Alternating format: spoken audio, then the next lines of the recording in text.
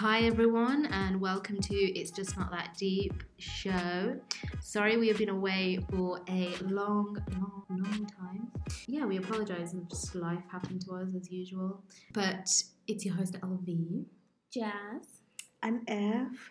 Welcome guys. Hope everybody is well and healthy and blessed.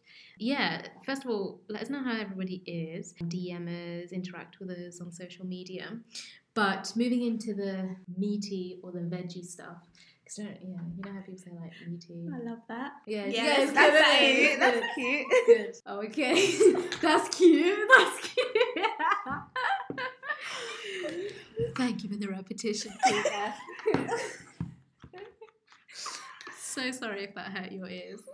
Yeah, so today's show is we're wanting to talk about fitting into different spaces, I guess. So this is not about dress size or clothing, but more about how do we, I suppose in the room, obviously there's only 3 women, but we're going to try and, I suppose, reflect on our own experiences, and we've kind of divided this talk into subcategories, but we want to think about how our experiences of fitting into different groups, different spaces in our lives. Yeah. Have you ever had trouble fitting in at work? Because I find that I get that sense of imposter syndrome.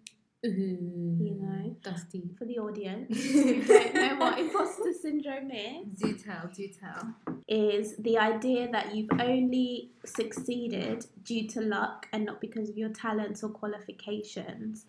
And this was first identified in 1978 by psychologists Pauline Clance and Suzanne Imes. Essentially, they theorised that women were uniquely affected by imposter syndrome. So a lot of the time, it's that feeling that you don't belong, or like your friends or colleagues are going to discover you as a fraud and you don't actually deserve your job and achievements. So it's a feeling. So you know that first bit you said that it's a feeling that you got here because of luck. Yeah, you got here by chance.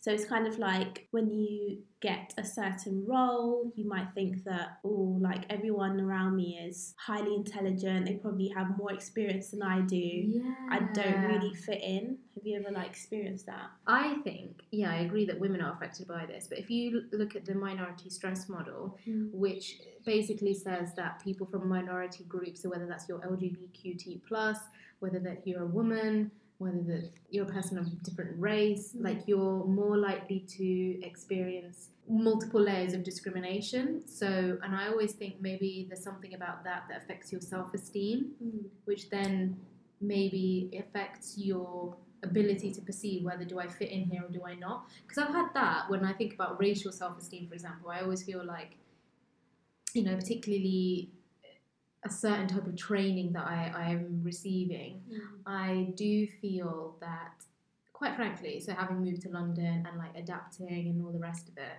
I did feel that I don't belong there. Yeah. I always felt like, what if they did positive discrimination and I just happened to land here, and I think I suppose thinking about diversity, I can't help but, for me, my first thing that I notice is the colour of my skin and my race. And I'm like, okay, well, what if... And also, I do think a level of self-esteem does play into it. I do think that I'm not intelligent enough or I'm not good enough. But I suppose I am surrounded by really, really intelligent people. But then my upbringing has been so different. My academic upbringing has been really different. I went to a public school, whereas most people may have went to a private school. Even the fact if your parents are born and bred here makes a huge difference. Yeah, on education and the way you speak and all the rest of it. So my upbringing was completely different. So right from the beginning, I was like, shit, I really feel like I don't fit in. And it's horrible but then you have to remember there's a feeling that you don't fit in, and then there's actually a reality. Yeah. And it's only till recently that someone said to me that if you are feeling like this for a long, long time, there must be an element of truth to it. The reality probably is that you actually don't fit in, or people don't want you to fit in. But do you think people just make you feel like you don't fit in, or is it actually an internal feeling that you have? Because those could be 2 different things. I think it's a bit of both though, because I always think I can potentially fit in here, but it's obvious that I talk differently. It's obviously that I have interest and knowledge. Basically, I know that I'm very different to you, but then is that a reason to then not ask me out at events or ask, go to lunch together or go to some place. I'm not just talking about this training, I'm talking about holistically as well, that people get so intimidated when someone is completely different from them. And it's like, we're not all that different. There is some similarities. It's really difficult to explain it. I think one thing, because I can relate to you on so many levels, when you talk about, I didn't grow up here, but I came here and I've managed to sort of achieve some of the things that many people are still struggling to achieve. And I remember going back to my family and everyone's like, oh my God, I've got this really good job and blah, blah, blah. It's very competitive. And they're always telling me like, oh yeah, that's obviously positive discrimination. And I kind of feel, sometimes I feel offended by that, because it's like, I'm using my differences and my limitations as my biggest strengths. So when I go to these places, or when I make applications and I'm able to sit in front of my panel, these are the things that I actually really highlight. I don't even highlight like, when it comes to like racism, when it comes to immigration problems, when it comes to homelessness, when it comes to mental health. So those are the strengths which sometimes people look at as weaknesses that are actually used to like emphasize my strength. Yeah. So I always look at like those differences or those limitations that sometimes hold us back as things that you can actually use to propel you forward. Yeah. And that's always like something I always reflect on. But so this is why sometimes I get offended when people be like, oh yeah, of course that is positive discrimination. Yeah. I'm like, hell no, like, But it's interesting, going back to that imposter syndrome, I do wonder how much of that is affected by self-esteem. Yes. And as you were talking, Frida, what really reminded me of, so if we think about this from a race and class perspective of about fitting in, and we own our opinions on this, it's not that we're talking about anyone else's opinion, but it reminded me of Martin Luther King when he says, I dream of a day where I get judged on the content of my character and not the colour of my skin. And it's like, well, obviously fantastically said, but then when you think back to how well it translates into reality, even in the 21st century, there are people who genuinely get really scared of like, oh shit, how do I approach a conversation with you? Like, oh, what's your... I actually had someone say to me, oh, like you're the ghetto one in the group. What? And I'm like, excuse me? Because to them, their definition of ghetto was someone who can talk slang. And obviously, but then this is the thing though, I also do think that given that my majority of my friends, I hang out with many different types of friends, but maybe majority of my friends are black and brown. I wonder if they then perceive me and label me in a certain way, and then that affects my ability of how much I then fit in somewhere. But it's funny how someone would categorically identify you as a ghetto just because of the colour of the skin of your friends or the people you hang out with the most. That is actually very... But then it emphasizes again that you are essentially very different, and you are reminded that, obviously, I grew up in a very heavy migrant area and everybody did talk slang and all the rest of it, but then it's like you shouldn't have to feel like it's not a reason to not fit. Don't get me wrong, there are obviously certain groups where you belong more than others, but what I'm talking about is that, like, your workplace where you are supposed to feel like you fit in, because obviously if you don't fit in, it affects your productivity and self-esteem. But thinking about race, I've been reading lots of research papers about adolescents' self-esteem, and the various, it's multifactorial, different things affect the self-esteem, but one of them being is that people from minority groups forming stronger groups. And obviously thinking evolutionary, the Homo sapiens and all of it, wanting to stick together and protect their own. And I suppose if somebody's like an abnormal, like not abnormal, but it's like norm stands out as a deviation from them, it's like, oh, sorry, you can't fit in, or we can't look after you. But then looking at racial self-esteem, they were saying that black children growing up had stronger levels of self-esteem, because I guess it is something about, like, even for example, people who, well, I can't talk for everyone, but people who, when you go to a heavy school where there's like, you can clearly tell that you are the only black or brown kid there, and you're like, well, and you feel very different, and people then start to treat you very different, and you don't fit in. That obviously affects your self-esteem. So that's why I'm wondering how much of this is that. Yeah, I definitely think that like self-esteem plays a big part in it, and also like your personality traits as well, because sometimes people like myself as well. I've experienced like when you go into a workplace and you're surrounded by really big personalities, and you're naturally someone who's quiet, and that's just how you've always been, and you almost feel like an imposter in that way as well, because you're thinking, oh, like, should I be a lot more like them? Like, should I speak up more? Or should I just be myself? And how did I even get in this position? Because the nature of the job is to be like assertive or louder or whatever, you know. So I definitely think that definitely plays a part in it. But you know what you reminded me of? Like, so two things really. I mean, it's completely off topic, but all good leaders are not necessarily loud spoken leaders. So there's something about being patient and observing the process, and then being like, actually, as you've all been talking, I've noticed something. The second thing is also the second thing is, if you think about the society that we're in, it's a very capitalistic, individualistic, based on the ideology of objectivity. But if you think about our heritage and our cultures, we're from like a very heavy collectivist society. So maybe there's something about, I'm not saying like you trying to fit in is a bad thing, but maybe we're not used to like always sort of showcasing that I'm unique and I'm an individual. Like maybe there is a part of us that wants to belong, because that's how, you know, the team works makes the dream work, I guess. You achieve more when you're part of a team. I've even noticed that in like family settings as well.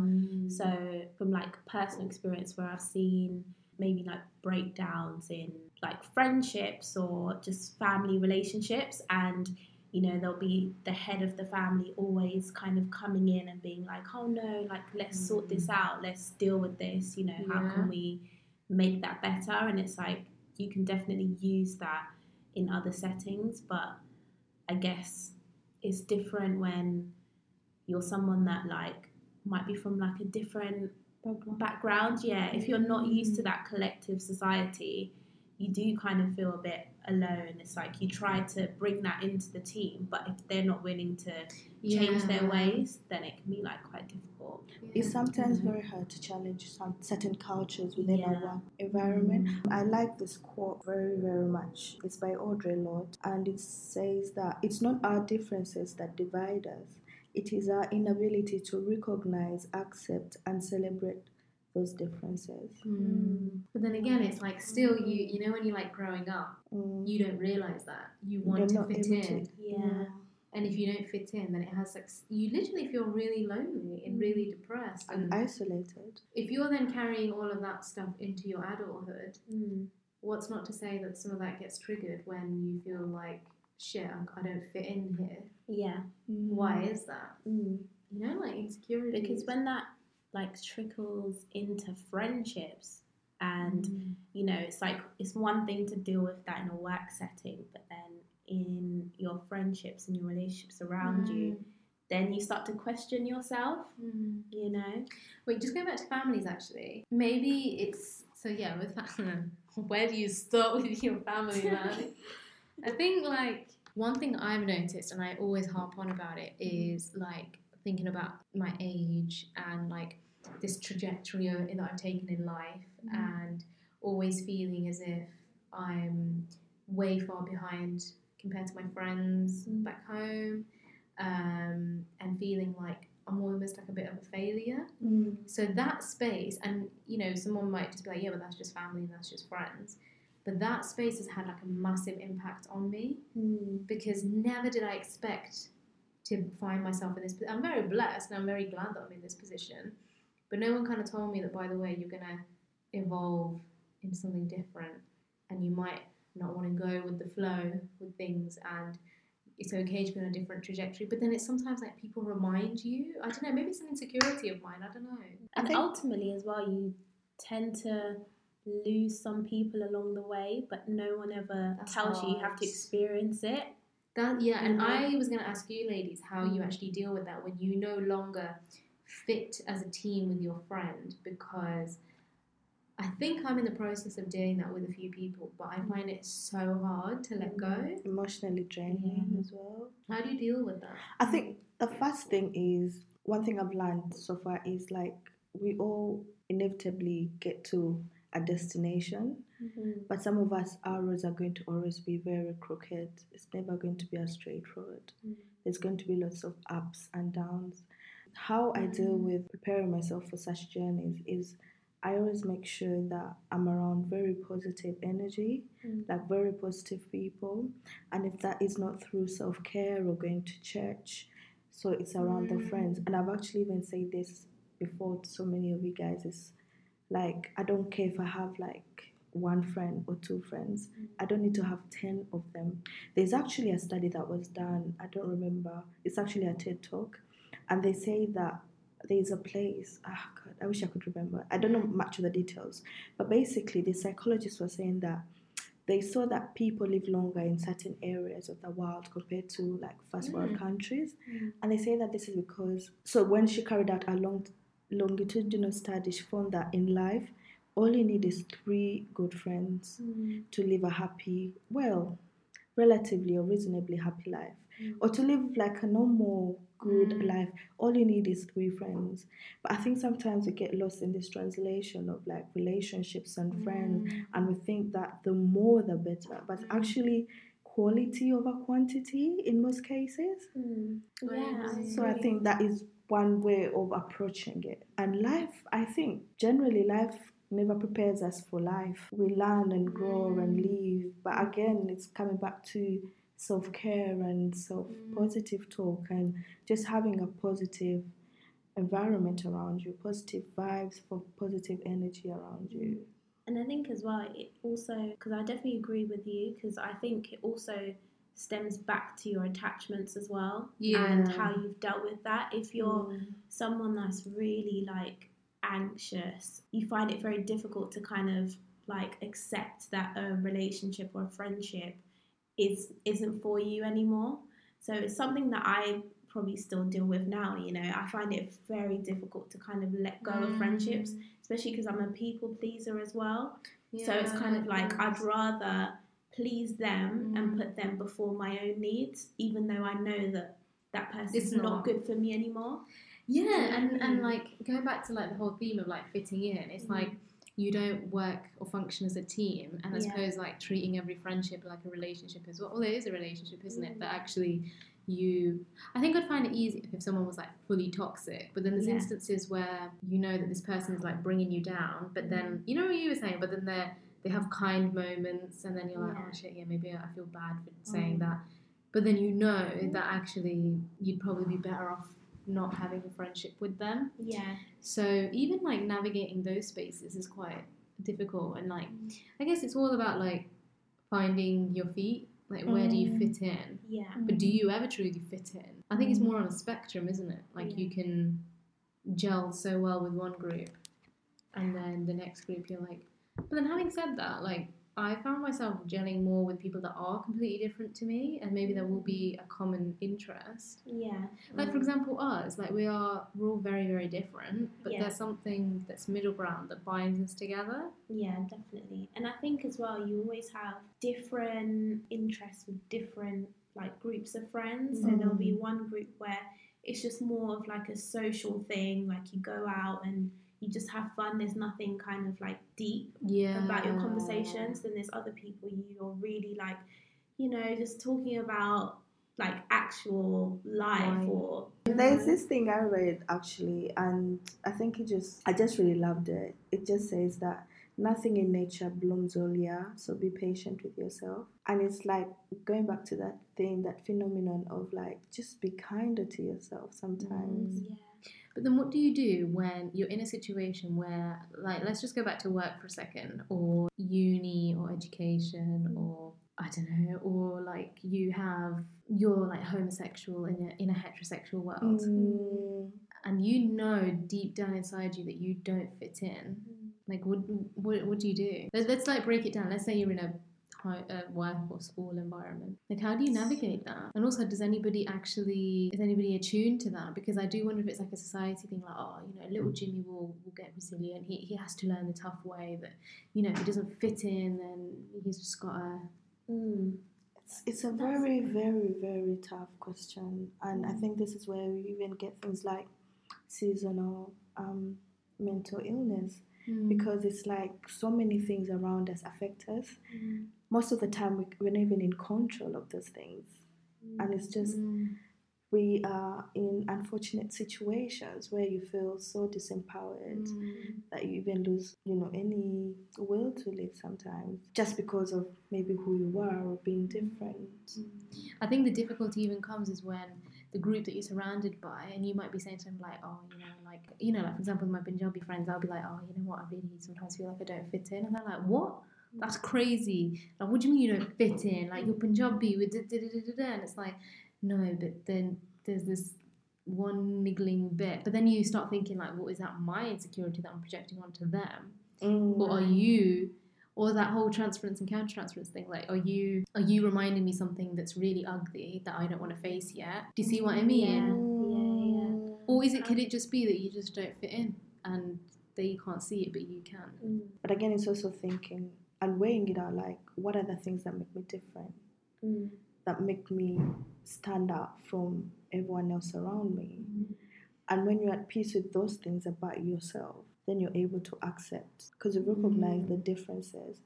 You're able to accept who you are, because again, it also sometimes stems back to self-identity. If you haven't reached that level, like Maslow's hierarchy needs, where you get to that place of self-preservation? But you self-actualization. Oh my God. Self-preservation. I'm sorry. Basically, once I've achieved everything, I just want to protect myself, End of hierarchy.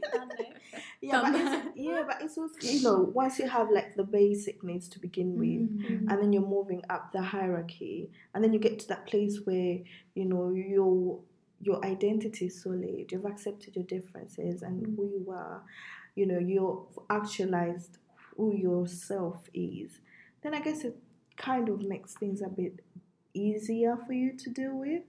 I think I've been called this for a very long time, coconut. What? Oh yeah, to be fair, that's quite a common. By people from where I come from, and at first I was like, okay, yes, that's hard. But then you're like, yeah, you're a coconut, and you're like, just because I don't do things the way apparently you're meant to do or whatever, or you're like very different from everyone. But you still feel that connection, like you're still in touch with your tradition and culture. Absolutely, yes. But there's something about yourself that they recognize as a coconut. Yeah, they like to highlight the flaws and like the. It's not even the flaws. It's things like, I don't know, maybe the majority of your friends are from very diverse backgrounds, like, and and for them it's like they only keep to themselves. So that, to even begin with, is, I wonder if that's protective or... Yeah, because I think I've experienced this when I went back to Zimbabwe for like the first time, having like since moving. Oh wow. And just being around like family and stuff like that, it literally was so obvious that they just didn't understand why my accent was so English. Like, they really were so confused. And well, how were you supposed to sound? More like them, because I don't know if it's because they thought, okay, she's, she left when she was 9. Not much has changed. She left with an accent. I'm sure she'll come back with one. So you spoke English? Yeah, spoke English, but also remember the language as well and how to say it, like, in the accent as well. And it's like, I don't think they could grasp that, and it was like really difficult trying to communicate, especially with elder people as well. It's like, that's always a struggle. How did that make you feel though? It just made me feel like wanting to just, I guess, like camouflage myself and just hide into the background, because ultimately I think there's a lot of changes that still need to be made in society, especially back home, like in Africa. Well, I mean India. Yeah. Because there are a lot of, I guess, views about just British people growing up in Britain. It's like you're rich or you have this going. I'll never understand that, And honestly, I think it's really hard, like being also like a second generation of your migrant family, like it's really hard to, again, like trying to fit in. You're trying to, like, you've adopted this British identity because obviously you're born and raised here and you know your friends, but then you also have maybe the language and the culture from back home.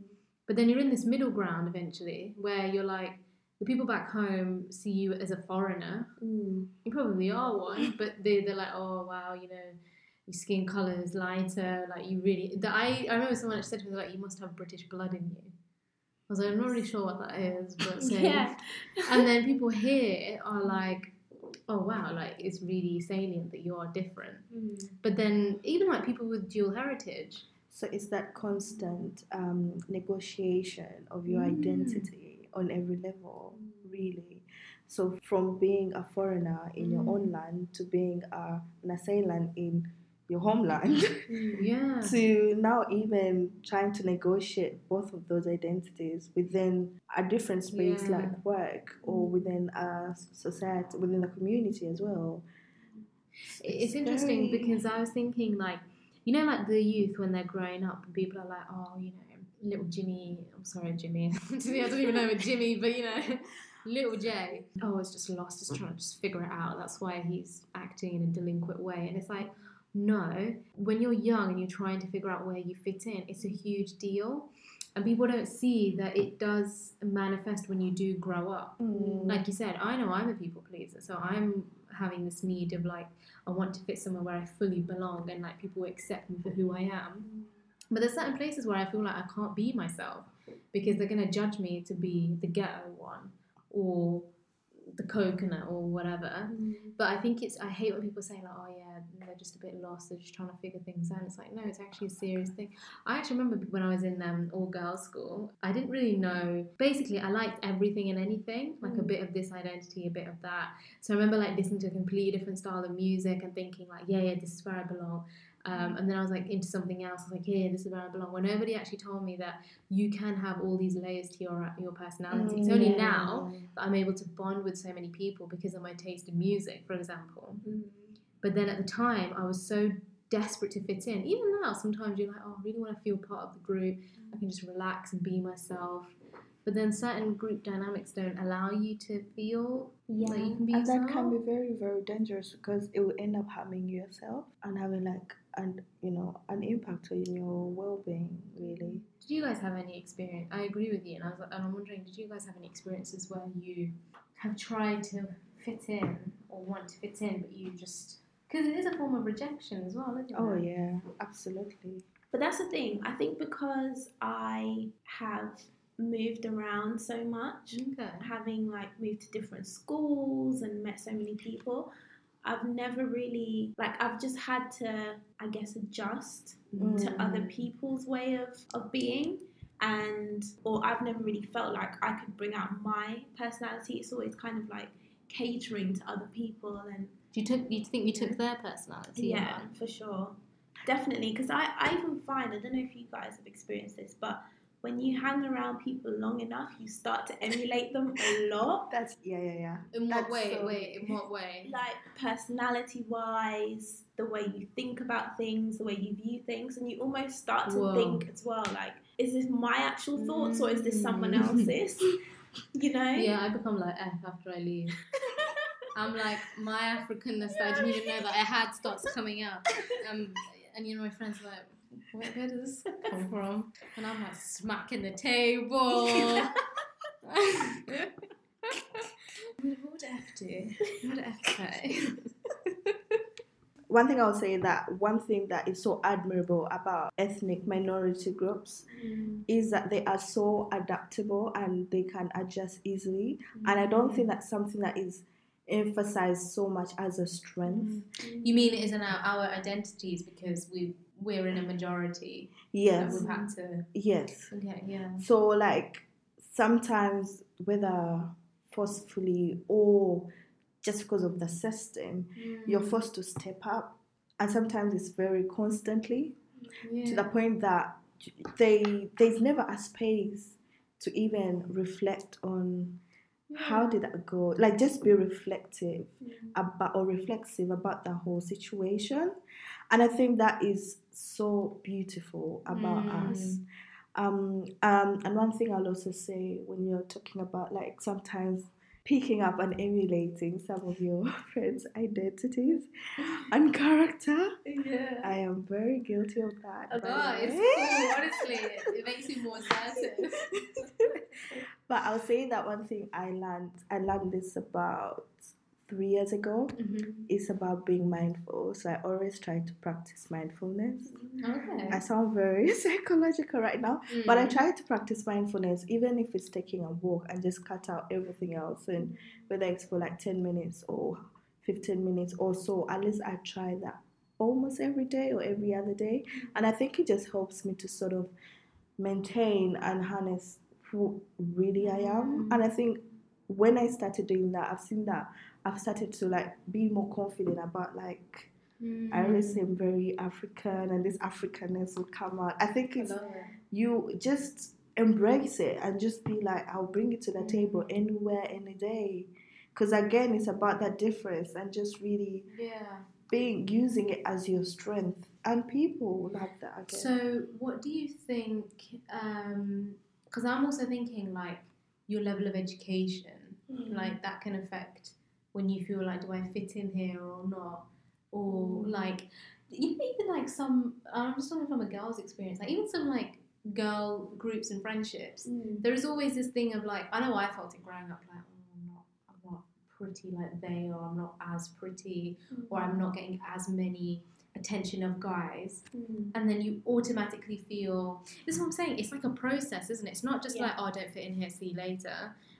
Probably now we do, but it's like, shit, I don't fit in here, I'm not doing XYZ, affecting your self-esteem, probably spirals into other mental health difficulties, may become more withdrawn, might start to do reckless and harmful behaviours in order to feel like you fit in, but then it's like a conflict with your values, because somewhere down inside you, you know that this is not me, this is not, I'm not the person that drinks or smokes a lot, like this is not good for me. So that's what I'm saying, like for you guys, how do you think not fitting in affects you, do you think, or like what's your experience been of, like in what way has it impacted you? I think like educationally or like academically, I found that the groups of friends that I have now are kind of at the same wavelength or at the same kind of level playing field as me, academically or career-wise, or they have the same kind of ambitions as I do. Whereas before, it was very mixed. It was like, you know, you'd have one friend that just didn't want to deal with education at all, or they just were happy, you know, doing whatever, like, you know, working or whatever the case may be. So I do find that over time you just gravitate towards people that are... Sorry, yeah, no, I was going to say, so what do you think happened when you were in like a mixed group of people with different academic abilities? How do you think that impacted you? It impacted me because I felt like the conversations could only go so far, you know, especially when you start to think outside the box, or you start to think about things on a different level, but they can't relate to you, or they just don't want to, like they're just happy in their own kind of bubble. So how did you like evolve? As hard as it sounds, there's only really been a couple of people that I've cut off, just like been like, you know what, I'm ending this, and that's it kind of thing, which wasn't the right thing to do looking back. But I don't think to be honest, I don't think I've ever had actual conversations like, this isn't working out, you know, like, my God, you know, this isn't working out, it's not you, it's no, but me. some people have, you know? Because they like, you know, if you're living with someone, that's quite if you're living with someone and they're coming out with a corset and makeup on with a day off, have those conversations. But it's a lot easier, I think, when you're not in contact with them as much. We don't live with them. Absolutely. In fact, when I look back at some of the friendships, it was so stressful. And I think I remember where I felt my friend was starting to be a bit disrespectful and also using like my weaknesses against me and stuff. So, and I remember because I lived with them, it was really, really hard. So I just remember burying myself in work, or going out a lot, like any reason to be in the house. Because I didn't even feel like, I don't know if this buzzer is a good thing, but sometimes when people do me wrong, I find it hard to find a reason to have that conversation. Because I just feel like by the time you throw me under the bus, or you know, you box me below the belt, like, which you did consciously, and I've given you my love and my care and my attention. I've been there for you, and you do me like that, you don't even deserve that level of respect for me to come and have a conversation with you. Like, I'm done and I'm walking away. You That's send a termination contract in the post. Listen, you'll be lucky if you even find one. Or receive it's one. not an internal. That's it. This is addressing Internally, out, block, please sign here, date here. Period. And that's it. And looking back now, I don't know if that was helpful, but I didn't feel bad. Well, it was emotionally draining at the time. I don't know if it's a good thing to do, but, and it's not many people have done that too, or it's happened with, but I think that I just don't feel like I owe you that respect. And weirdly enough though, because I had a similar experience where there was a friend, you know, when we were much younger, we got into a situation or whatever where we were just like arguing back and forth.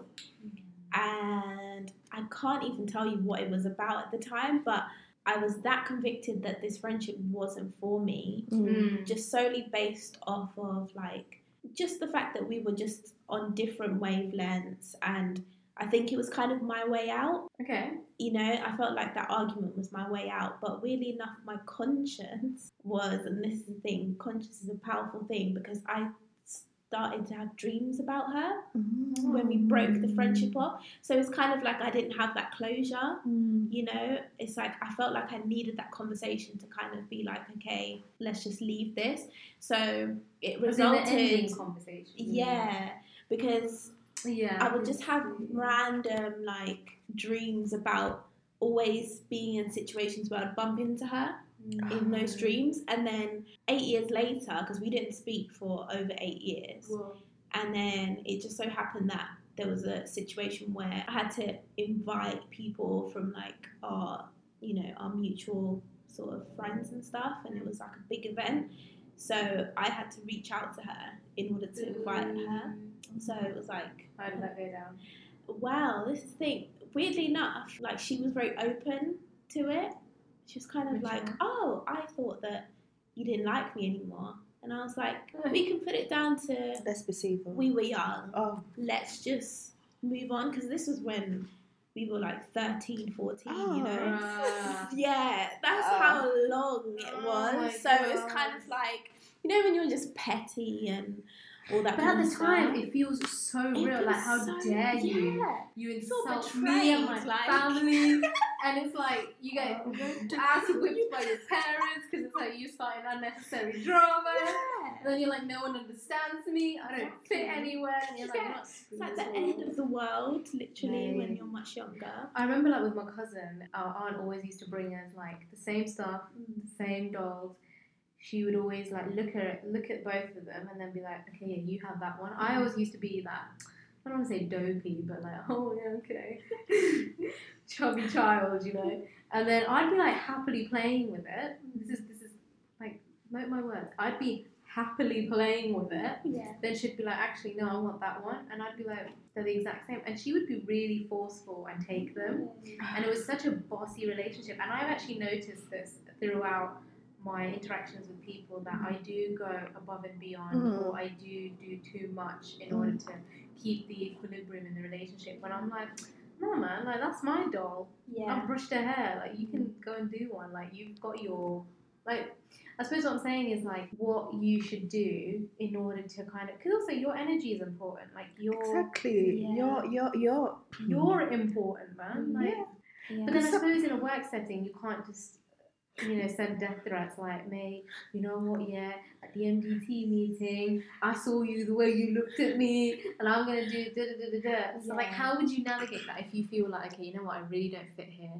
So what I do, what I've always done is, I go to work, and work is work. Once I'm out of that door, I've left work behind me. So you keep it professional. Yeah, and my goodness, that has helped me so much because as I even having a conversation with one of my friends yesterday, I've worked in the most highly emotive, tensive environment. That honestly, I think if I didn't do that, I would have had a breakdown by now because it was just so traumatizing. So I think I was speaking to somebody who was very helpful, and she's like, just wear 2 hats. Once you go to work, at the door, wear your work hat. Go to work. Anything, any drama, any politics, anything, just leave it once you're out of that door. Once you lock that door, that's it. And I remember my former manager actually told me that when I first started in this career, this is about 4 years ago. I remember my manager sitting me down and was like, I need you to be exceptional. I don't want to hear you in any groups. I don't want to hear you in any fights. I don't want to hear you talking about anybody. I don't like the way she talked to me was like as a professional mother. Yeah. So from that time on up to now, like I maintain that standard.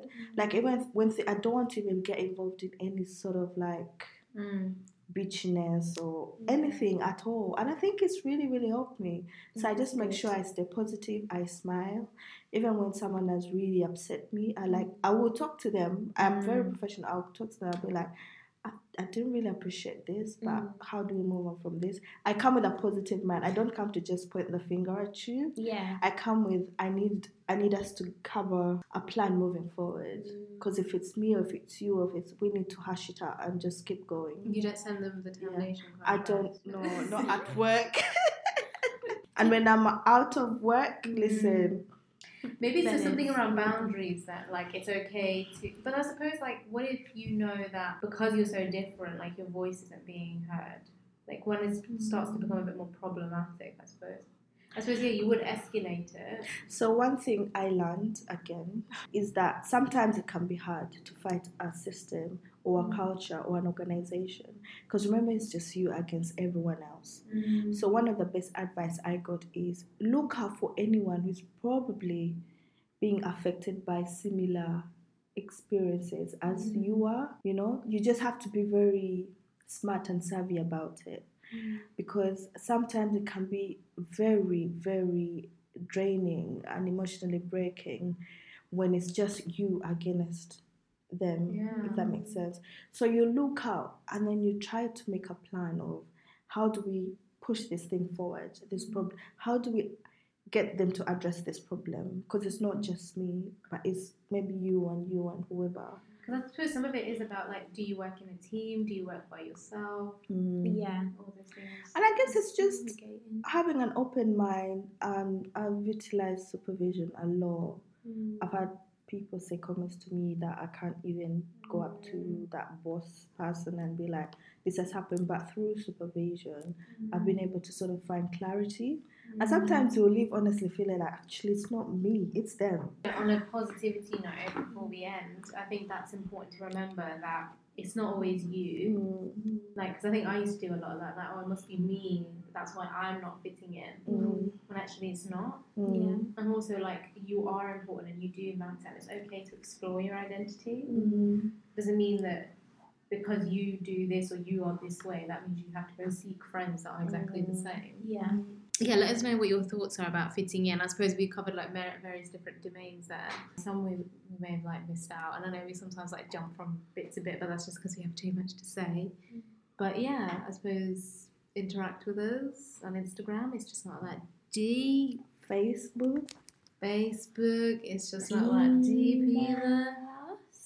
Email. It's just not that deep at gmail.com. .com. Make sure you guys subscribe. Wait, do you say subscribe? No, like. Yeah, make sure you guys like our posts and follow us and leave comments. All the feedback we can get, and we very much like to hear from you. Also, if you want to feature on our show, also drop us a message. Yeah. We very much like company. We'll shout you out. Just make sure you run crisps here. Because sometimes get pecked. that was a joke. Oh, it's a joke. See, it's coming out. Oh man, it's time for bed. Yeah. And on that note, it's just not that deep, boy.